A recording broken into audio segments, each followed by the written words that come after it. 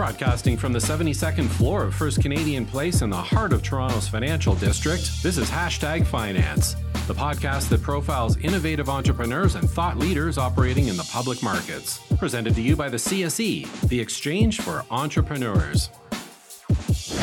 Welcome to another edition of #Finance. I'm your host, Barrington Miller, and this is a special edition because not only do I have the beloved and well-respected Alan Brochstein from 420 Investor and New Cannabis Ventures, but we are doing this on Skype via the 72nd floor of First Canadian Place in downtown Toronto.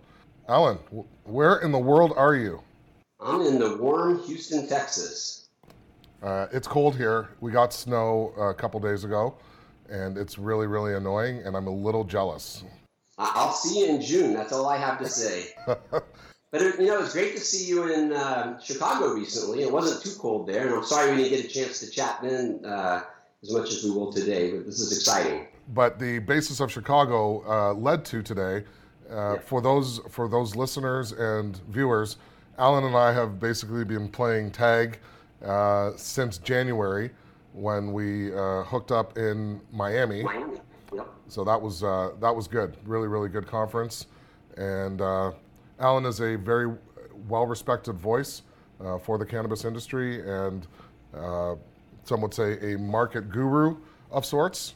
You said beloved earlier. I'm going to take that one back. I don't know if I'm beloved, but hopefully respected and more of a pioneer, I would say. You are a pioneer and a trailblazer, and people still go to you and your subscription services when they want to know what's going on. So let's talk about what's going on. Sure. We're in Toronto, and let's talk about some Toronto things. The first one being Drake. Yep.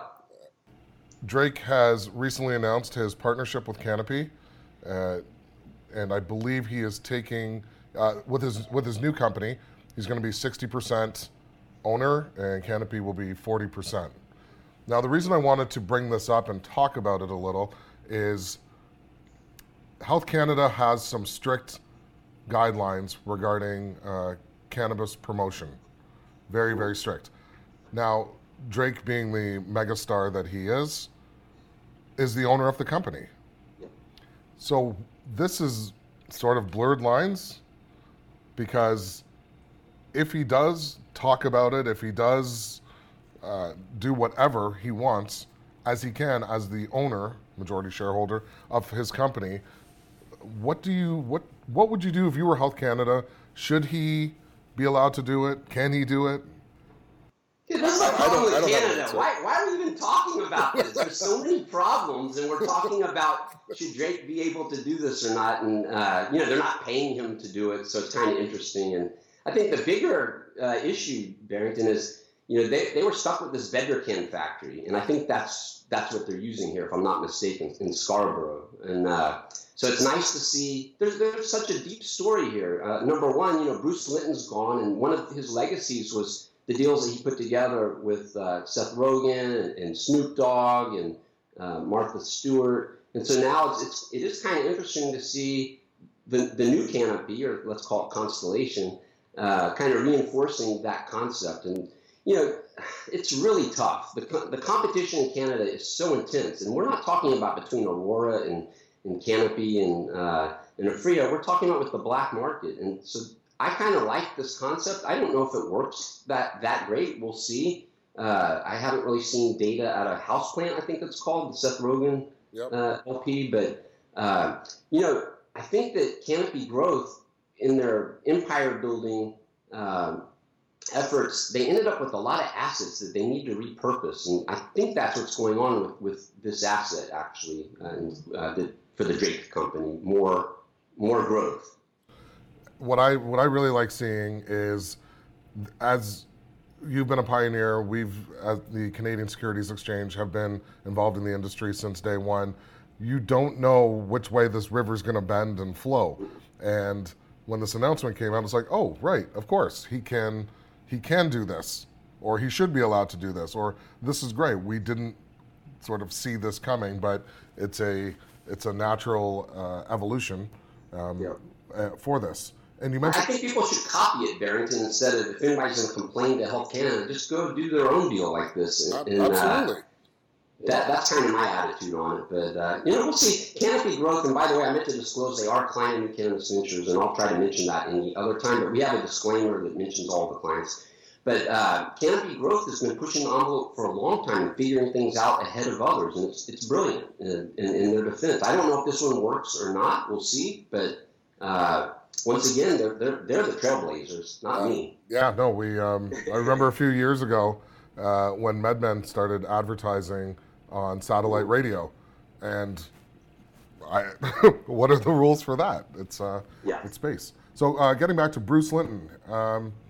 He's been now named the executive chairman at Vireo, another CSE-listed company.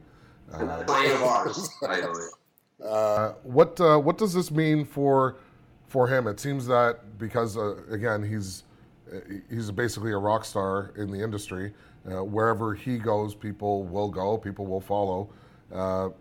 By him choosing Vireo or Vireo choosing him, what sign does this put for the industry? Put for Vireo? Just what are your comments?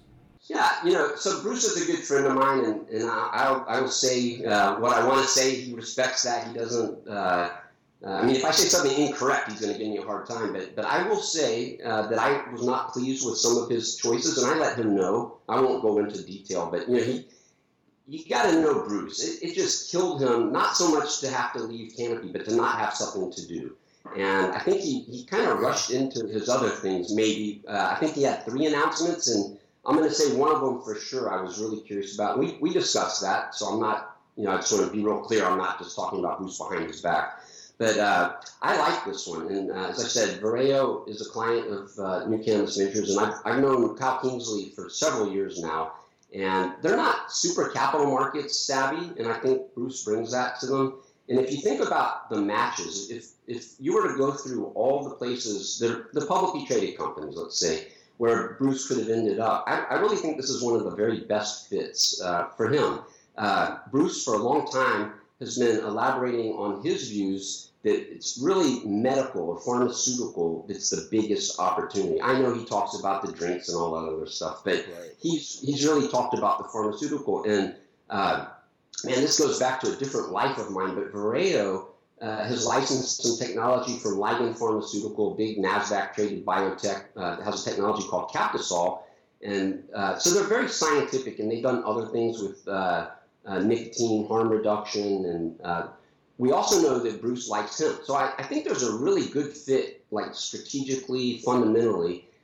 And then the Vireo stock is really cheap. I think, I don't like to tout clients like that, so I'm not saying to buy it. And I have no position in model portfolio or anything, just to be real clear. I don't have any personal positions. But so I'm not trying to tell anybody to buy it. I'm just saying as an analyst, if you look at it, it's cheap, and probably cheap for a reason. It hasn't gotten liquidity yet. And I think, that's the trade-off that they did. And if you look at the compensation that Bruce got, if I understood it in full, it's all warrant driven. Yes. So there's a great alignment there. So I have to say, I think there's 3 tranches of the. And they are all above, at or above the market. I think it was. I like it. I will say that, and I think Bruce would be well served to focus himself a little bit instead of spreading himself out all over the place. That would be my personal advice to him if he asked me. Well, when the company came in, I remember speaking with Kyle and just some of the vision that he was talking about, and what really, really captivated me and got my ears perked was the Puerto Rico play. I think that's interesting. It's very, very much tied into the U.S., so it falls under the federal, but it's not. And so I'm just curious, as being a spectator, as to where that shapes up.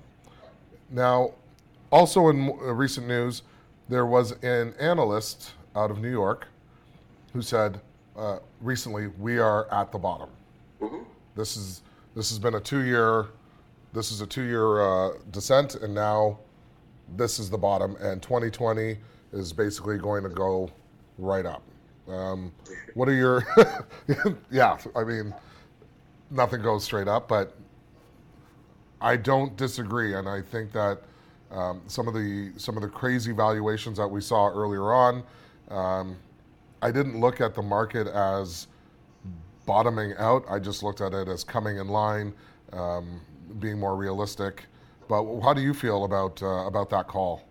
So first and foremost, let me say I hope he's right. That's for sure. Yeah. It's not a call that I'm necessarily going to make right this second, but conceptually I agree with it. And I think if we step back, there's been so much excitement and disappointment. And we're talking about Canadian LPs here, so much excitement and disappointment. And the truth is always in the middle. And the pendulum probably has swung too far. And so I guess my only disagreement, and maybe I'm just going to be a little bit late, would just be maybe there's a little bit more to go. But with that said, I break the market into, at New Cannabis Ventures, we have we have one index for the Canadian LPs that has all the publicly traded companies that are listed in Canada. And I think that's 49 right now.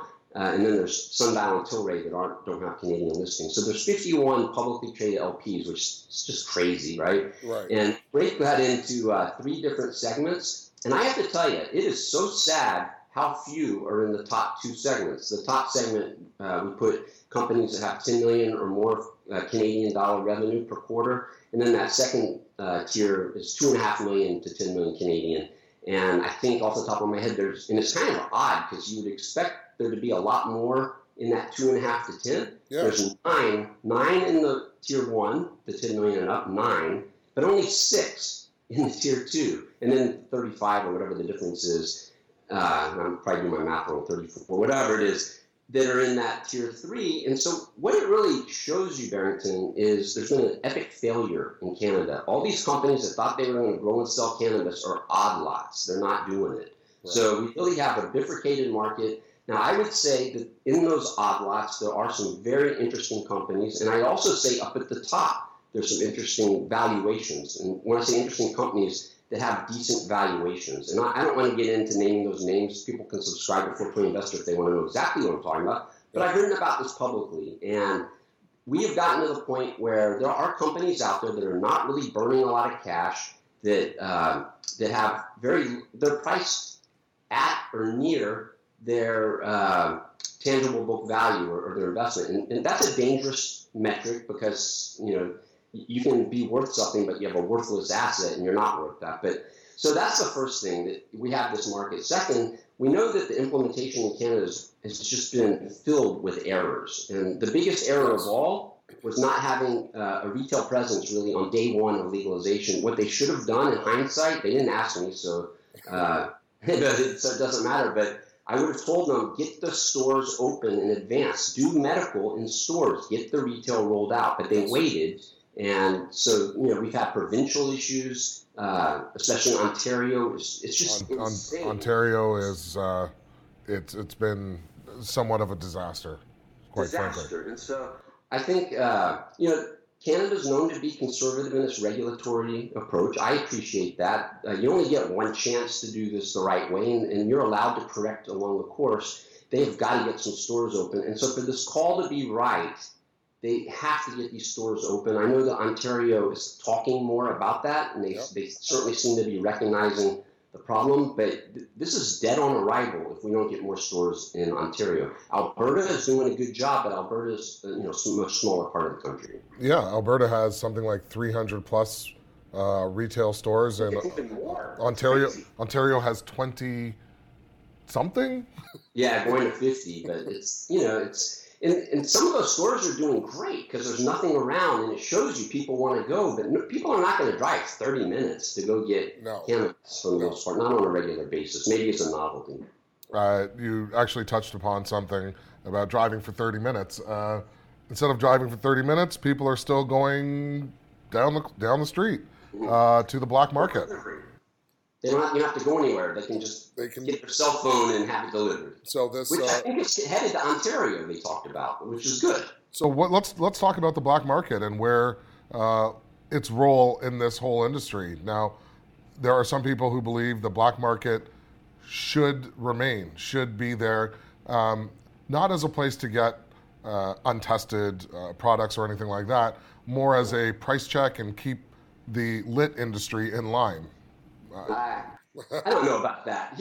I will tell you this, and it's not just Canada, it's California and it's other places. And people accuse me of being a capitalist pig and just pro-LP, pro. And so I really have a very warm spot in my heart for the people, for a lot of the people, not all of them, because there are some outright thugs and criminals. So I don't want to sound like I'm doing a blanket dismissal of people who've been committing felonies all these years. But at the same time, there are a lot of people who have deep domain expertise and their hearts are in the right place, and they've been effectively shut out. And this is wrong. And I think the industry in Canada and elsewhere needs to figure out a better way to bring these people in. And I think that there'd be a lot better quality. I mean, I think everything I read tells me that the quality is better. Now, someone would say, yeah, but they're not, they're using pesticides, so the quality is better. But I don't think that blanket dismissal is fair. I think that there's a lot of problems with illicit market cannabis, and the government should do whatever they can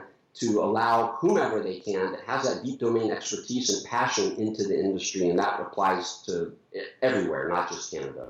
No, I agree 100%. And on a more negative note, in that industry, especially the black market, there's been a vaping crisis, a massive vaping issue. Mm-hmm. Now, I don't think getting rid of certain flavors is a solution, but it's there. And actually, the sales from legal operations have increased because of this. So in a way, they've profited off of the unfortunate instances of people getting sick or worse. Now this vaping, this is a crisis because there is so much out there, and there's so many products that people are consuming and using and not knowing what's going on. How do you feel that we should tackle this, and how do you feel that we should deal with it? And I say we as an industry. Yeah. So I'm a small L libertarian. I think I used to be a big L libertarian. So I understand that you can't just outlaw things. They will be supplied. So I think this is extremely unfortunate incident. I've been following the space for 7 years, and I can remember, in 2013, 2014. In 2013, it was CBD vape pens, but seeing these CBD vape pens, and I was looking at them, and I was like, I'm not putting this crap in my lungs. And so I've been aware, and it's not just vaping, Barrington, even in edibles, things that aren't tested, you don't know what's in that, even in flour, lack of testing. And so the good part about this crisis, if there's a silver lining, is that it really has raised awareness, not just about the cannabis, but about the devices, everything. And so there's going to be a huge upgrade here in the industry. And I think that's really the answer that in the United States, it kind of argues for federal regulation. And as a small L libertarian, you never want to say you're for federal regulation, but I will say that I think that's where we're headed, and I'm okay with it. This is, for our industry to move forward, people have to have confidence in the products. The demand for cannabis is well established. It's always been there, but people have been blind to the risks. So this is a real opportunity for the industry to mitigate those risks and educate. And I think that's what needs to be done. And there's probably some government regulatory role as well. I couldn't agree more.